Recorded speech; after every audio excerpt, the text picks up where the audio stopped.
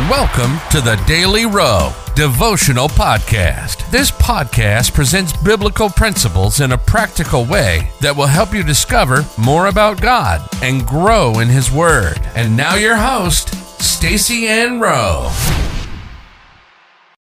Hi friends, welcome to another daily devotional. Today's topic is do not worry.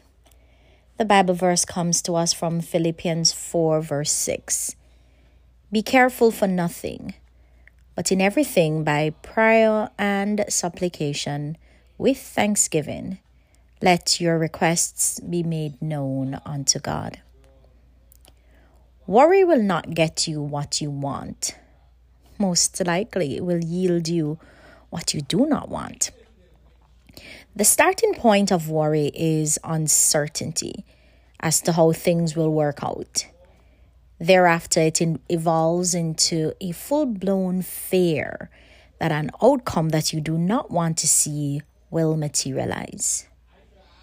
Because fear is believing that something negative will happen, it becomes a self-fulfilling prophecy. Since what you believe is what you will receive.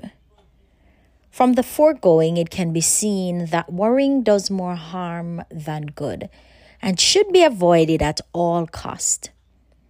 It is with this in mind why we were encouraged by Paul in Philippians 4 verse 6 to be careful for nothing. The essence of the scripture is to practice not worrying about anything. Rather than worry about what you don't want to see, ask God for what you want by faith. The scripture points us to how to defeat worry. It says, let your request be made known to God. Asking God for what you want takes your focus off what you don't want and builds your faith towards what you do want. The scripture prescribes the avenue through which we must ask God for what we want. It says, in everything by prayer and supplication with thanksgiving. Notice that the verse never just stopped at prayer. Very often it will take more than one prayer to get the results you want to see.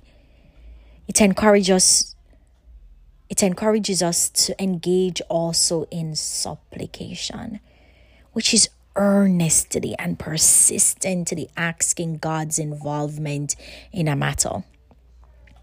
Prayer and supplication should be accompanied with thanksgiving. With an expectation that God will come through, give Him thanks for what you have prayed about as if you have already received it. Now that it is clear that worry will not give you the result that you want, ask God for what you want, knowing that Psalms 84 verse 11 says, no good thing will He withhold from them that walk uprightly. Life application. Become more aware of the thoughts and quickly turn your worry into a prior goal when they arise. Let us pray. Lord,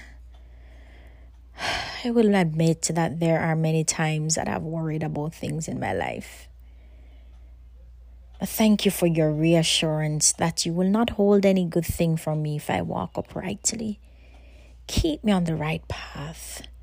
In Jesus' name, amen.